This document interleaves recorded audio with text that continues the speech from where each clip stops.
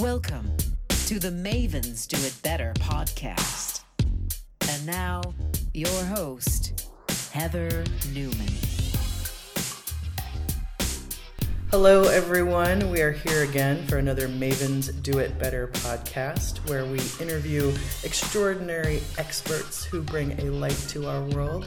I could not be more excited to be here today in Bangalore, India, with my dear friend, Troy Swanson. Troy, you want to say hi to everybody?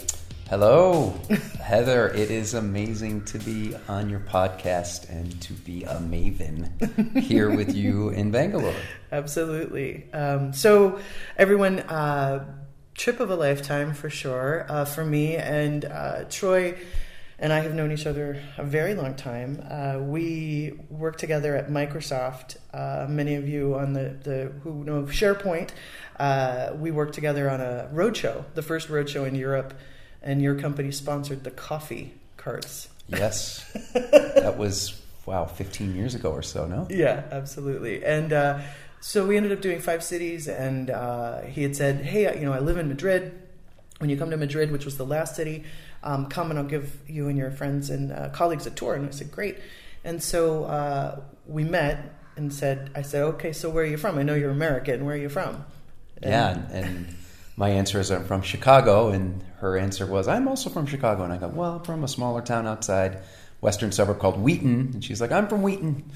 And then she's like, I went to Wheaton Central High School. I'm like, I went to Wheaton Central High School. And we went, oh my goodness. Wow. And realized that I was a senior when he was a junior. And we had actually gone to high school together, sort of running the similar crowds. But, yeah. And had that moment of aha, and friends ever since. So, yeah. And so everyone, so Troy, goodness, there's so many types of maven you are in my book. With the work that you've been doing in India with the Alphabet Club, and also just transformational experiences and everything. And I'd love for you to tell our listeners, talk about ABC and how that got started, if you would. Yes. So I'm an accidental philanthropist. And 13 years ago, I was in Amsterdam. I was working at Microsoft, and I wanted to meet people. And I looked online. This is BF, before Facebook. And I'm like, who is throwing meetups or gathering nights for expats? And I didn't find anyone that was. And I just kind of decided I will throw a gathering on a Wednesday night, January in 2006. And 30 people came. And then a month later, we did it again. And 40 people came. And a month later, 50 people came, and this thing got kind of big, and it started to move a lot of money. The bars were making a ton of money, and we were wanting to host events on weekends, and we were being asked for security deposits. And it was amazing for me because not only did I get to meet people in Amsterdam, but I also got to connect people that were from the same country or worked in the same types of industries. So for me, these nights were really exceptional for various reasons. And it got to the point where it became so popular, and it began to raise so much funds for other organizations that we just decided, hey, listen, do you have enough charity in your life? Do you have enough impact in your life? No. Do you have enough impact in your life? No. I don't have enough impact in my life. So let's change this into a nonprofit, an NGO. Let's start charging people at the door to come, whatever they would be paying to go to the place next door. Mm-hmm. Let's get our friends to come and DJ at a discount, and photographer friends to come and shoot photos at a discount, and let's have great nights of connection. And at the end of the night, we're going to have a little bit of a profit, and let's build educational infrastructure, schools and libraries. Let's build projects that massively impact lives. And we gave it the name the Alphabet Club, and a lot of people think it's because we do schools, and it's been 13 years. It's been 170 connection events in Amsterdam, in Madrid, in India, in the United States. However, the concept of the Alphabet Club is based on the belief that it doesn't matter where you go. What matters is who you're with. You can go anywhere. You can make it amazing if you go with great people. Mm-hmm. So pick a place in the center of your city. It can be a bad place or a great place, and you can do it on a Tuesday night. Dive bar. It can or be a fancy hotel. Yes, or museums. I think we've done it in all different bowling alleys. Right. That place starts with the letter A. Yeah. And then a month later, pick another place that starts with the letter B. Yep. So get to know your city through the alphabet. And that's kind of the journey of how I hosted one event to now we've been 130 volunteers. We're a volunteer organization. I'm a volunteer as well. We've funded 11 schools in 5 countries. We've funded 6 schools in India, 5 of them in Bangalore in the south. Last year we funded a new school in Haiti, and we funded a new school in Nepal. So that's a bit of the mix of the events that we host to connect people, but then the kind of the impact that we have. And then Heather, so excited that you could be here for a few days and visit some of the projects and meet the partners and meet the beneficiaries, the children, the schools, go to the slums and visit some of those communities and kind of get a deep dive over the course of a few days of what we're doing and what our partners are doing and the ABC volunteers and donors. And really amazing to have you understand all this now a bunch more than before. Well, we've been talking about me coming to visit you in India for many years now, and it finally worked out. And we were sitting in this really lovely hotel in the middle of Bangalore in India, and we went around with a bunch of other volunteers and friends and a coach, and went and visited schools and after school projects and libraries and the slums. And what really has impacted so much, I'm going to unpack this for I know for a long while, but really getting an understanding. Like, I've always known what you've done with Alphabet Club, and I think way back in the U.S. we did an event in San Francisco, and I've been to things in Amsterdam and Madrid, and when I couldn't, traveling around. But really getting an understanding of the educational system in India, it's education anywhere is sometimes hard to understand about who gets funded and how it gets funded and where things are going. And so really looking at, what the difference is between a school that's run by the government, a government school, versus, the Bridge program, which you have, and then schools that have the more sort of a private funding, and really kind of getting an ecosystem layout has been really interesting. And also then understanding, and what's really great, everybody, about the work that Troy's been doing too, is that I can see him as this, you're the glue in a lot of the ways of getting people together who may not have been together, or just jumping into the ecosystem and connecting people in a way that maybe they didn't have a connection before. And that to me was such an exciting piece of this. Will you explain a little bit about sort of government, Bridge, some of that stuff, so people understand? So we started funding new schools in 2009 through some of the leading NGOs or nonprofits on the planet that do this at scale. And then I came to India and I met an amazing organization that was funding schools for children that live in slums. And that moment was transformational for me and my organization for many, many, many levels, because when you engage with what we call implementation partners in the field, partners that are implementing programs in, let's say, developing countries, they will typically ask you for funds, and they do need funds. And we have funds. We were throwing events, and we had other CSR programs and other organizations and individuals giving us funds. So we give them funds, but what I realized is the value that we can bring to them is much greater than just the money. It's helping them in areas, they'll be super strong in certain areas like recruiting teachers or relationships with families or education, for example, but they might not have any idea on marketing or on fundraising or on videos or on storytelling. And especially what I realized was on the partner ecosystem. So for me, with my background at Microsoft and other tech companies working in alliances and partnerships, it just became evident to me that I would meet a lot of nonprofits, especially when you show up in a foreign country as a funding partner. Everyone wants to meet with you, right? And I'd meet all these different partners that were doing exceptional things, but they were very siloed. So they were very much doing it in a bubble, and they were doing great things. And then I would come in and be like, well, actually, we want to fund your project, but you got to realize there's 5 other, let's just say the case of India, amazing Indian nonprofits that can help these kids, and they can help you, and they can take up, English teacher training, or they do uniforms, or they do deworming tablets, or they do other levels of goodness that the focus is sustainability and impact for these children and their families. So we would fund a certain partner or school project, for example, but we would actually help them partner better. And that would be like win-win-win. So for me, a lot of the time I've spent about 1 to 3 months of my life, the last 9 years in the field in India, it's actually partner and ecosystem building. Yeah.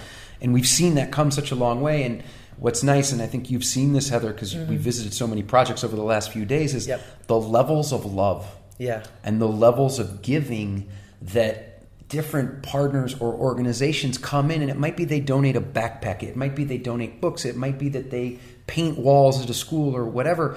But a successful project, I've learned over the years, it is about levels of love and caring. And especially when you can get locals that are running the programs. I mean, we're basically out of Europe and the United States, right? So we've got it's all about local implementation partners.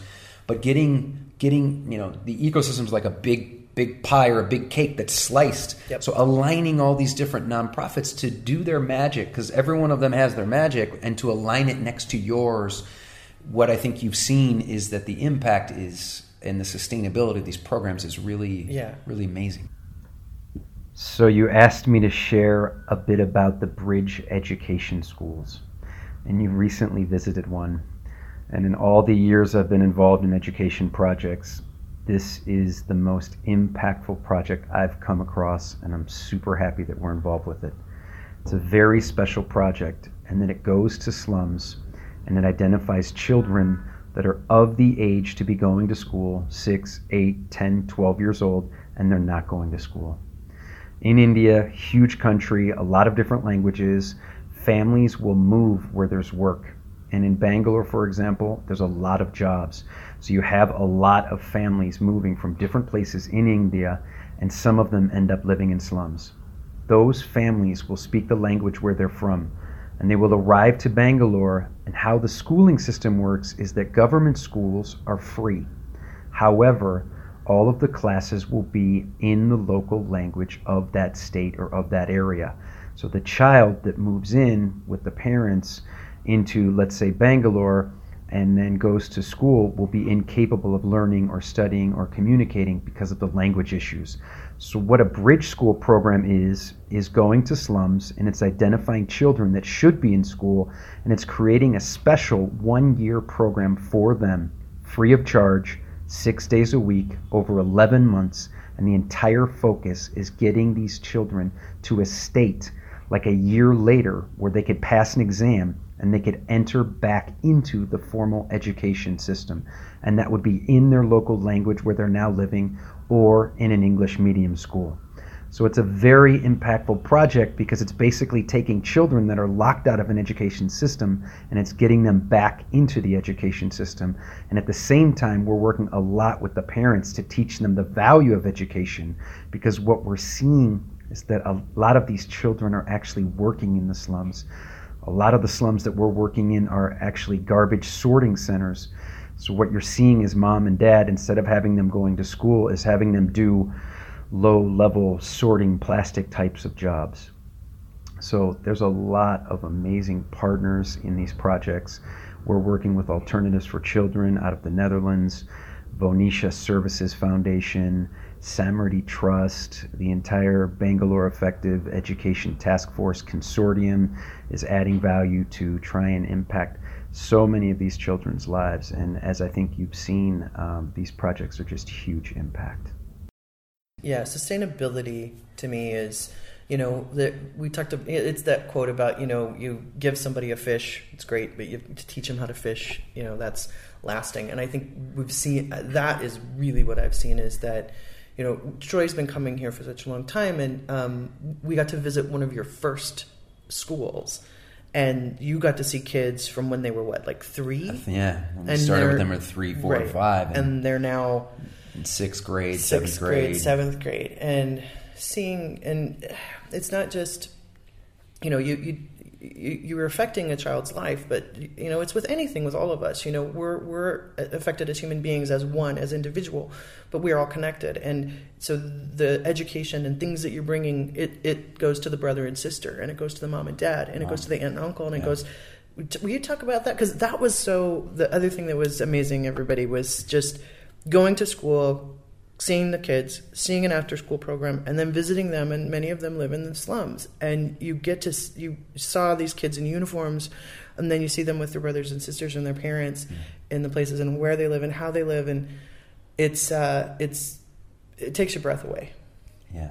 You know? Yeah, you referenced the give a person a fish, and what I say is, people will come to you and they'll ask for a fish. Give them a fish, and then teach them how to build a fish farm. Okay, fair enough. So that's how do you become sustainable without us? Not that we don't want to be a part of this, but let's go with that mentality. Right. But so one of the things I love doing most when we visit the projects, and typically these are marginalized, impoverished communities, slums. They can be tent cities. They can be many different types of living environments. Some of them are garbage sorting centers. We've been doing years of work in most of the places that we'll visit, and we go there with staff that live in that slum, and with teachers that some of the slums that we visit, we've helped have 50 to 100,000 meals for kids that live in that slum. So not just the education, but the nutrition. So when you show up in a slum with the teachers, the community mobilizers that live there, and we are almost never there because we don't live here, the love that we receive from the parents, especially the mothers, because you've been educating and feeding / babysitting / everything else their child for 1, 2, 3, 4, 5 years, and for them it's basically free of cost. What I love doing is through the translators, through our staff, is having people like Heather or anyone in our group ask questions to the children. So how has your child changed? How are they different? And the thing that I've consistently hear over the years, especially, is around hygiene. Yeah. So it's like, wow, like our child now washes their hands like a lot, and like tells mom that we have to wash everything, and like brushing the teeth and hygiene. And again, some of these are garbage sorting centers that are mud, and huts that are tents, and there's 1 to 2 months of monsoon and rain. Yeah, well, and 6 to 8 to whatever, how many people in one that's like a closet. Extremely small space tiny. With a cracked roof, if there's a roof. And so getting time and getting access with the parents, and even though we don't speak the language, we can ask questions through the translators, it makes what we do worth it. Yeah. Because that understanding and feeling from them is powerful. Yeah, and the education piece of it, everyone is, there's so many languages spoken in India.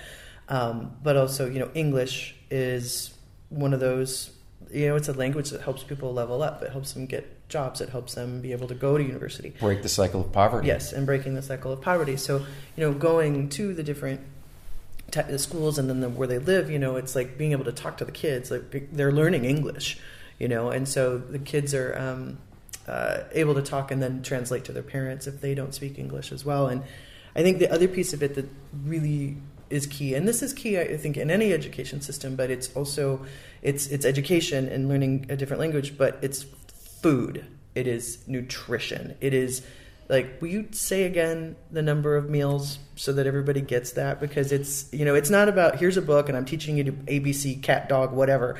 They're getting 2 meals a day? Yeah. I mean, every program's different. Right. Okay. Every program's different. No. But I mean, this was one of the learning curves that we had, is we're going to fund new schools. We're going to fund the opening of new schools. Right. And then you realize that these children aren't eating, and that there's multiple siblings, and that we're going to start giving them a meal, 1 or 2 meals a day. Right. Well, when you have 100 kids at a school and you're doing 2 meals a day, and you've got school 6 days a week, and you start doing the math, I think about month 3, this is like in 2010, I'm like, start saying, hey, we're actually kind of running a massive nutrition program. Yep. And a lot of this may not be with ABC, or it might be ABC starts it, but then other partners come in. And our implementation partners are the ones that are actually having the cooks and all that stuff. So what we say is you start rolling those numbers over the years, and we think in the projects that we've seed funded or funded, at least 450,000 to 500,000 meals have been served. And these are kids, the mom and dad, they're not making a ton of money. There's a ton of siblings, and that becomes a main driver also for the parents to want to send the kids to school. And what we'll notice, unfortunately, is if there's like a week off And these kids are so small anyway. If there's a little bit of time off for like vacation, the kids come back and you will note a difference in their weight and their size. Right. Yeah. And then also through the partner network, eye checkups and medical checkups, not only for the kids in our schools, but also oftentimes for the slums. I mean, these things are massively important for these children. Yeah, absolutely. Yeah, I knew what you did, but I didn't know what you did. So it's been a very enlightening, eye-opening thing. And getting back to, I've watched over the last bit as well of I know that, I've been to the parties and the things that have happened, that you do. And I think, there's this interesting shift in the world right now of like, you have things like Kickstarter and GoFundMe and all of that. And so the easier, I guess, way of sort of, you can throw a party and go and be local and all of that and network. But I think there's also this really wonderful way, Facebook has got it, like I think I've seen, people, and I'm going to do it this year, ABC, for my birthday, we're going to do a fundraiser. Amazing. Right? So Beautiful. I'm like, let's get us a library or school. Yeah, so, beautiful. Yeah, and so I think that's been really interesting too. And you've seen that shift, I think, as well, right? Yeah. Online fundraising and Facebook recently launched Facebook for nonprofits accreditation, and we were accredited, and now it's super easy and extremely integrated with Facebook that like 2 weeks before your birthday, Facebook sends you a message and says, do you want to donate to your favorite charity? And Alphabet Club's in that program, and we've had friends that have just said, including myself and a lot of my friends, and we're in programs now. We just rolled out a new program called Libraries for Schools, and we're identifying schools that are for impoverished communities and children, and they don't have books. Right. And we've got such a great partner ecosystem, and we've got partners that are having arrangements, agreements, contracts with these big schools to run a change management program in the school around literacy and reading comprehension. So we've found this win-win-win environment where we've already got a trusted partner in there running change management, and part of that's literacy and reading comprehension, and they don't have books. Right. And for the price point of around $2,000 US or 1,700 euros, we can make an amazing library in the right languages with the right levels, with a partner already in there monitoring that it gets implemented correctly, and the school giving a great space and giving the kids access to it. So at a low price point, we can have big impact. And we've got 7 libraries funded already that will be opening. We just opened one. You were at the opening last Saturday. We've got 6 more that are coming by June, and we're looking to do multiples of that more at scale. Yeah, absolutely. Yeah, so we were at an opening of a library, and you kind of make the assumption, you're like, oh, if there's a school, there's a library. Of course, that's not the case. Necessarily. Well, what's crazy is a lot of these children back in their home environments, there's not a lot of toys and there's not a lot of other things, right? Sure. Well, and even electricity sometimes to read. Yes, right? and space. Yeah. I mean, even space alone to have no noise or animals or things around you. And with a Western mind, our heads go to, why aren't you doing tablets and why aren't you doing all these other advanced, amazing things that don't seem so advanced? Because in the West, they're not. But the reality is, for kids that live in a very impoverished environment, that they can get a book that teaches them about the outside world and or their local. I mean, a lot of the books that we're doing will be in their local languages, or they'll be books that are named kids that live in their community, family members. This isn't like we're going to send them U.S. books to there. We're not reading To Kill a Mockingbird. No, I mean it's got to be something they can understand, but it also will teach them about the outside world, right? And they can dream and what's an astronaut and what's this and what's that, and that's important. Right. I mean, a lot of these kids, the younger ones, maybe they haven't been on an escalator. Maybe they haven't been on an elevator, maybe, probably, or maybe they've eaten at a restaurant. I mean, so this is a whole paradigm shift. So you get these kids a book and access, this is a whole new world. Right. Well, it's like us looking at the Time Life world map when we were kids, you know, and going, what is Botswana? Yeah. What is, Kuala Lumpur? Yeah. Those, and the words that sound interesting in your mouth, and I want to go there. Yeah. And it was interesting asking the kids about travel. Like, where do you want to go? And we got out of one of the schools, we got out a big map, and all of us, there was folks, I was from the U.S., and we had folks from France and England and Scotland, and, and everybody pointing out where they were from. Curacao. Yeah, Curacao, exactly. And so that was really interesting to see that. So, yeah, the libraries, that was interesting, and partners that paint the walls and putting in an actual librarian and all of that. It's not just, hey, let's put some books over here. With anything, there's a lot of thought and care and change management that goes along with it. That I was we've built out a framework that we've created, and we're co-creating with this is the big word, right? Yes. Framework and transformation, the two big words. So that we're building with our local partners to make sure that we're not doing this our own way, but we're doing this collaboratively, so that this isn't our framework, this is our ecosystems framework, and that we can fund X amount of libraries, but then other nonprofits can come in and take that and scale that and adapt it. And absolutely.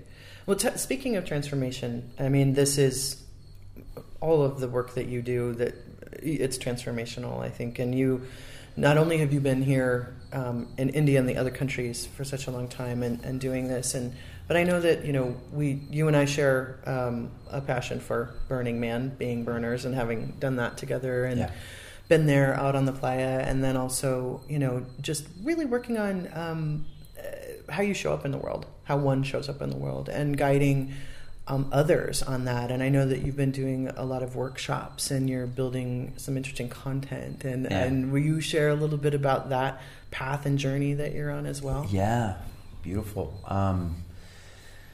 11 years ago, I was a very different person. I was very much living in my head and just thinking a lot, and I wasn't doing a ton of introspection. And I decided I would do some introspection, and I asked myself if I was having enough exceptional experiences in my life. Mm-hmm. I did not know what the word transformational meant, but that's what I was really asking. And I said, well, maybe I am and maybe I'm not. Why don't you define what a transformational experience is? And then why don't you run it against your past, and you can see if you've had a lot of them or any of them or whatever.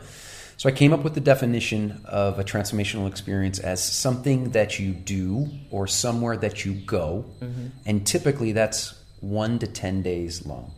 Sure. And then after you've done that, you have a different paradigm of the world or of yourself. Right. And you have incredible energy. You're like really happy that you did jazzed. That. You're like, woo, that was great. Right. So that was the framework of the kind of my definition. And then I ran it on my past. And in the 5 years prior, I had only had like one.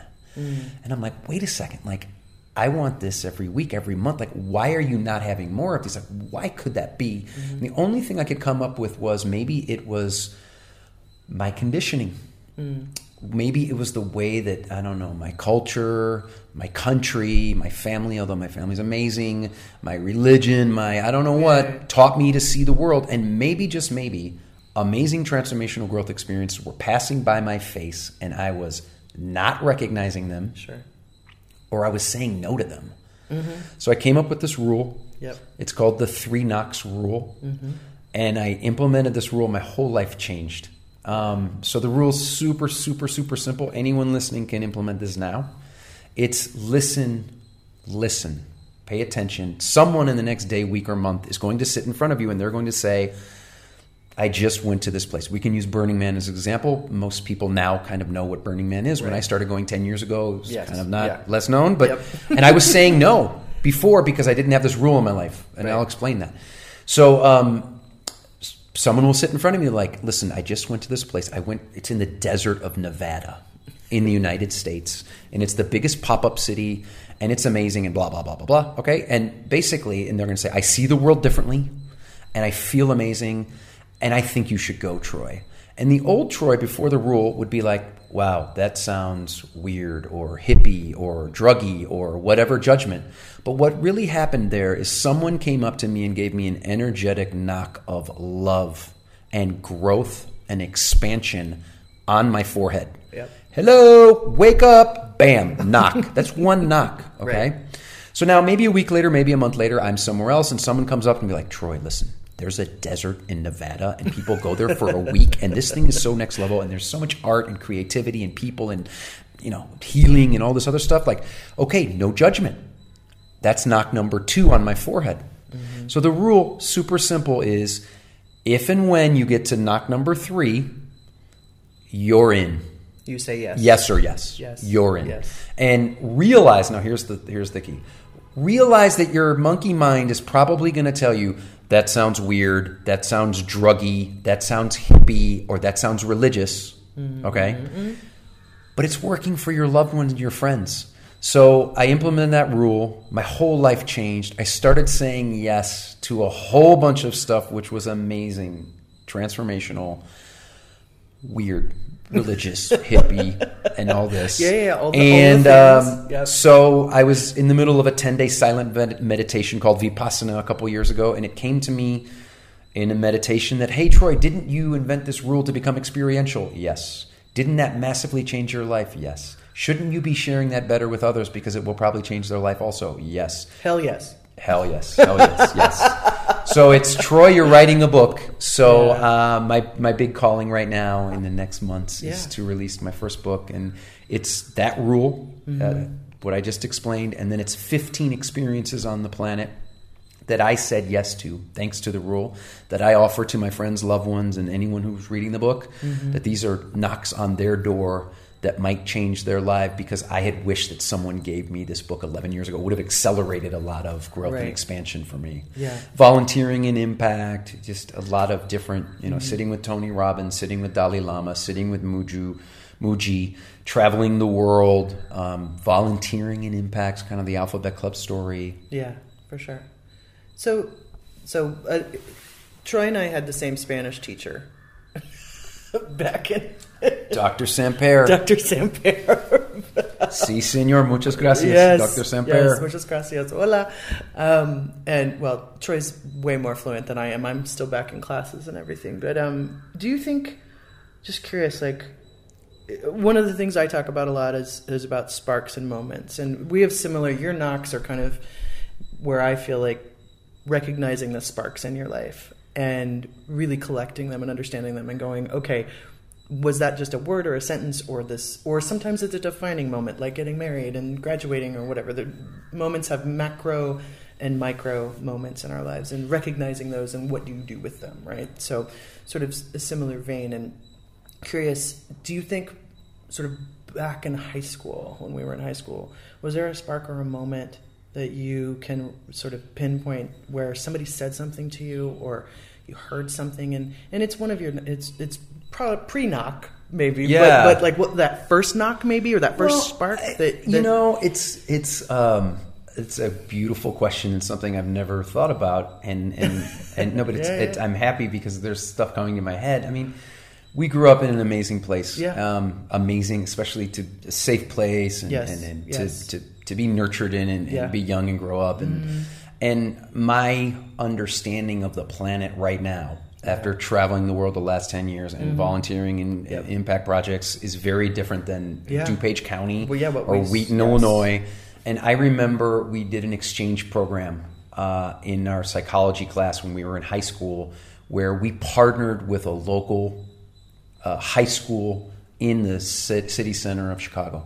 Okay. And I don't recall the exact name of that program, but it was an exchange program where 60 kids who are seniors in high school will go for one day to their school, and you're going to be paired up with someone, and then 60 children from their school or students will come and do one day with you. Yeah. And I remember that being beautiful and amazing, and a wake-up call about how this planet is different for everyone, and the resources that people are allotted, and schooling and education. And like, that was one of the first times that I got out of that amazingly nurturing bubble of Wheaton, which is great to be 16 and 17 and all that, but then that, wow, there's 7.5 billion people on this planet, and not everything's like Wheaton and or DuPage County, and like, so that was expansive for me back in the day. Yeah.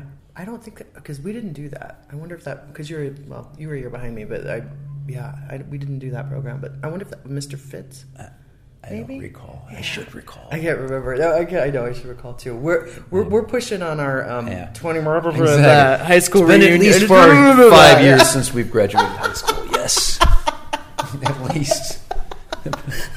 Maybe pre-mobile phones and pre-internet. Exactly. Oh yeah. I mean, you and I both really like Atari. Exactly. Exactly. That's true. That's very true. Yeah, I know. Pitfall was one of my favorites, and Kaboom. Adventure. Yeah, for sure. So that, yeah, and your trajectory after high school, you know, because you and I, we still have friends, you know, that shout out to all of our Wheaton Central Tigers. Yes. By the way. Go Tigers. Yes, go Tigers. Yeah, a ton of love for Wheaton. Yeah. I think our lives just have brought us, and our families have moved, so it's like we don't tap back into Wheaton as much as we would like. Yeah, absolutely. Yeah, my family moved my family moved all over the place. I mean, I was the new kid at Edison Middle School and jumped into everybody, you know, in 8th grade. And so didn't grow up there, and then my family left. But yeah, I think, and for you, it was after, you know, college, and then you moved to Madrid. Yeah, you know, the most transformational moment of my life was moving to a foreign country, and I got the opportunity to move to Spain and to learn Spanish, and that was going to be 1 year, and now it's been about 20 years, and my soul just went on fire living in a Latin country, and I was so into learning Spanish and traveling Spain, and then it was Europe, and just felt truly alive. And then tech happened to me. I got into tech, different antivirus and spam companies, and then I worked at Microsoft globally, and then your life just kind of happens in Europe, and your friends and your business value. And I'm the type of person that if something's different, like if that wall socket, which it is in India, it's different because they all have an on and off next to the wall socket, as should be probably everywhere around the world. The differences for me, I find fascinating. I'm not like mad about them. Like, why is that different? Yeah. So I just kind of got hooked into learning new cultures and traveling. Curious. And feeling alive being in those environments. Yeah, for sure. Yeah, and I know that ABC, and you've got the book, which is so exciting. And I remember talking to you about that. Geez, a year and a half, 2 years ago in London. I think we were in London, and and I think with that, I feel like there's going to be, you know, with my marketing brain on, you know, that having, you know, things come out of the book, and hopefully seeing you speak other places. And you did I know you did a podcast on the Burner podcast. Tell everybody about that so they can go find that, and we'll put that in the show notes as well. So made friends with people that do the Burner podcast. Yeah. Big shout out to you guys. That was life-changing. So if you type in Troy Swanson and Burner, BURNER podcast. Yep. That was my first podcast, and that was life-changing. And I say life-changing for me because I started to get asked to speak at events and conferences and stuff that I didn't know existed, and that was amazing by meeting new people and spreading kind of what we're doing. But even more so is that people started sponsoring children, started sponsoring libraries and donating their birthdays on Facebook. And so what I realized is I go out and share what I and we, because this is much more than just an I, like we're a big team at Alphabet Club of volunteers, that the giving and the impact that we can have for so many others is much greater than just for me, and that for me is addictive. It's like, all right, I got to do more of this. We got to do more of this. We got to speak more. So this podcast, thank you for having me on, and just stuff like this where we share what we're doing and give people access to different levels and ways of giving that they want to have in their life and in their being. Yeah, and perspectives. We don't get to see each other very often, you know, and we kind of live and breathe with WhatsApp voice messages and you know, keep up with each other. You know, where are you in the world, and where are you in the world? You know, both of us traveling a lot and doing a lot of this kind of work and speaking and all of that. And it's been amazing to just sit and have some time with a friend who is doing this kind of work and inspiring me and helping me level up the conversations I'm having in technology, and when I'm talking about diversity, diversity, and all of that, and just the perspective of, you know, making sure I said hello and shook hands with and namaste to every woman that I could hear, and asking them questions about their jobs and their families and all of that, and it's beautiful to see you play in developing countries as well, because I watch you play so strongly in the U.S. and in the Microsoft world and the partner world and the marketing world and all these other worlds in Europe. But I mean, there's a lot of need. There's 7.5 billion people on this planet, and the inequality and the diversity issues and the women stuff is greater in certain parts of the world. So it's great to see you spending time here and getting this and Yeah. And being a big bright light here as you are there. That's really beautiful. Thank you. Yeah, no, this has been quite a trip, and I can't wait to come back for sure. So let's see. Last question. What's next? Like, what's just the trajectory of sort of the next little bit for you, anyway? Because you had all of us here. And, the Alphabet Club world is very constant with me always for 13 years. So it's always there. It's pleasant. We are funding new libraries, and we're rolling out a framework to massively impact a lot of children. And it doesn't have to be a $2,000 price point. Any multiple or variable or fraction of that means a lot of books for kids in projects that we're going to fund. Yep. So a lot of that is around our Libraries for Schools program. Yeah. Visiting India, February next year. So what you just did here this week, we're going to do that. So if anyone's interested in a deep dive, a couple days, get in touch. Yeah. I think you will vouch for. It is unbelievable, majestic, heart-wrenching, epic. It is all of the things, you know. Yeah. And then launched my first book. Yep. And around that, a podcast. I'm really focused on transformational growth. This whole 3 knocks on your door thing isn't because I have to write a book. It's because this is what I focused on. Like, this is what I love here. I love meeting people and finding out, well, what is it that sparked, like you? What is this that transformed you? And what would you recommend? So my favorite question, this is a good one for anyone that wants to play games with their friends, is like, if you had an 18-year-old brother or sister, what is the one transformational experience that you had in your life that you would most recommend to an 18-year-old brother or sister that you would have? Oh, wow. And it's fascinating because people will tell you what has changed them and what is changing them. And then if you listen, like, you can be doing that stuff as well. Mm-hmm. So I love building out a platform where we all share that better. Yes. What's working. Mm-hmm. And we ramp that quicker for everyone. Yeah. It doesn't have to be you need to go to some exotic top of the mountain with some Zen master. You can also do that, but it can be stuff, where you're at. And so launching the book and then a podcast just around that and sharing that better is definitely, this is my year to come. And it's a year of content and sharing and spreading the word more and more. That's amazing. Very cool. Well, I just don't get enough time with you. I could talk to you for like another 4 hours, but that would be a pretty long podcast for Mavens Do It Better. No, it's beautiful to get time with you and to get time with you here and watch you kind of spread your wings and grow more and be more in the marketing and the tech and the women in the diversity space and do this and show up consistently with this podcast and all the love that you're giving so many people. Thank you, Troy, and you as well. It's it's always wonderful to see. We were talking about sort of bearing witness, and people don't always see you do your thing, work or some of your passions. Like you see pictures and you see things we post on Facebook and social media and stuff, or things you write, and there is something to being with somebody. And like we were talking about, my parents were for a long time, I don't know what you do. Well, I had them come work with me at the PASS Summit. They were finally like, oh, we get it, you're a producer. I'm like, yeah, this is and that was sort of my old life, but it is truly amazing to be with somebody and see and really get an understanding of what they're doing and why, what's the why, all of that. So thank you for this. That's beautiful. No, I mean, I'm just happy. This is so many people pushing in the same direction, focused on impact, transformation, education, nutrition, that, now that you're a part of the mix and anyone listening that wants to be a part of the mix, I mean, it's just a beautiful thing that we are all a part of.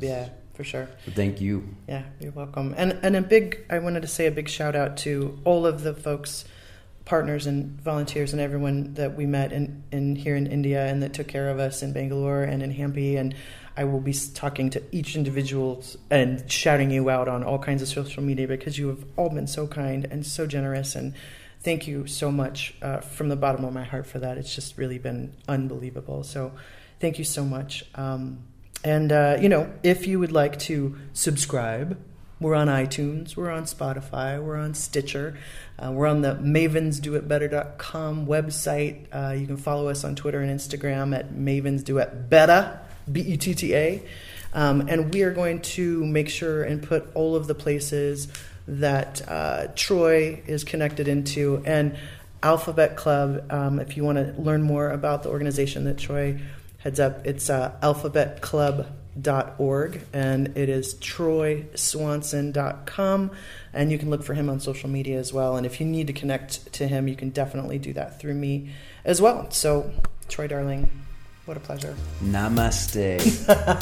My creative maven Heather. It is so beautiful to see the light within you. Oh, thank you, honey. Namaste back to you. All right, everybody. Here's to another day on this big blue spinning sphere.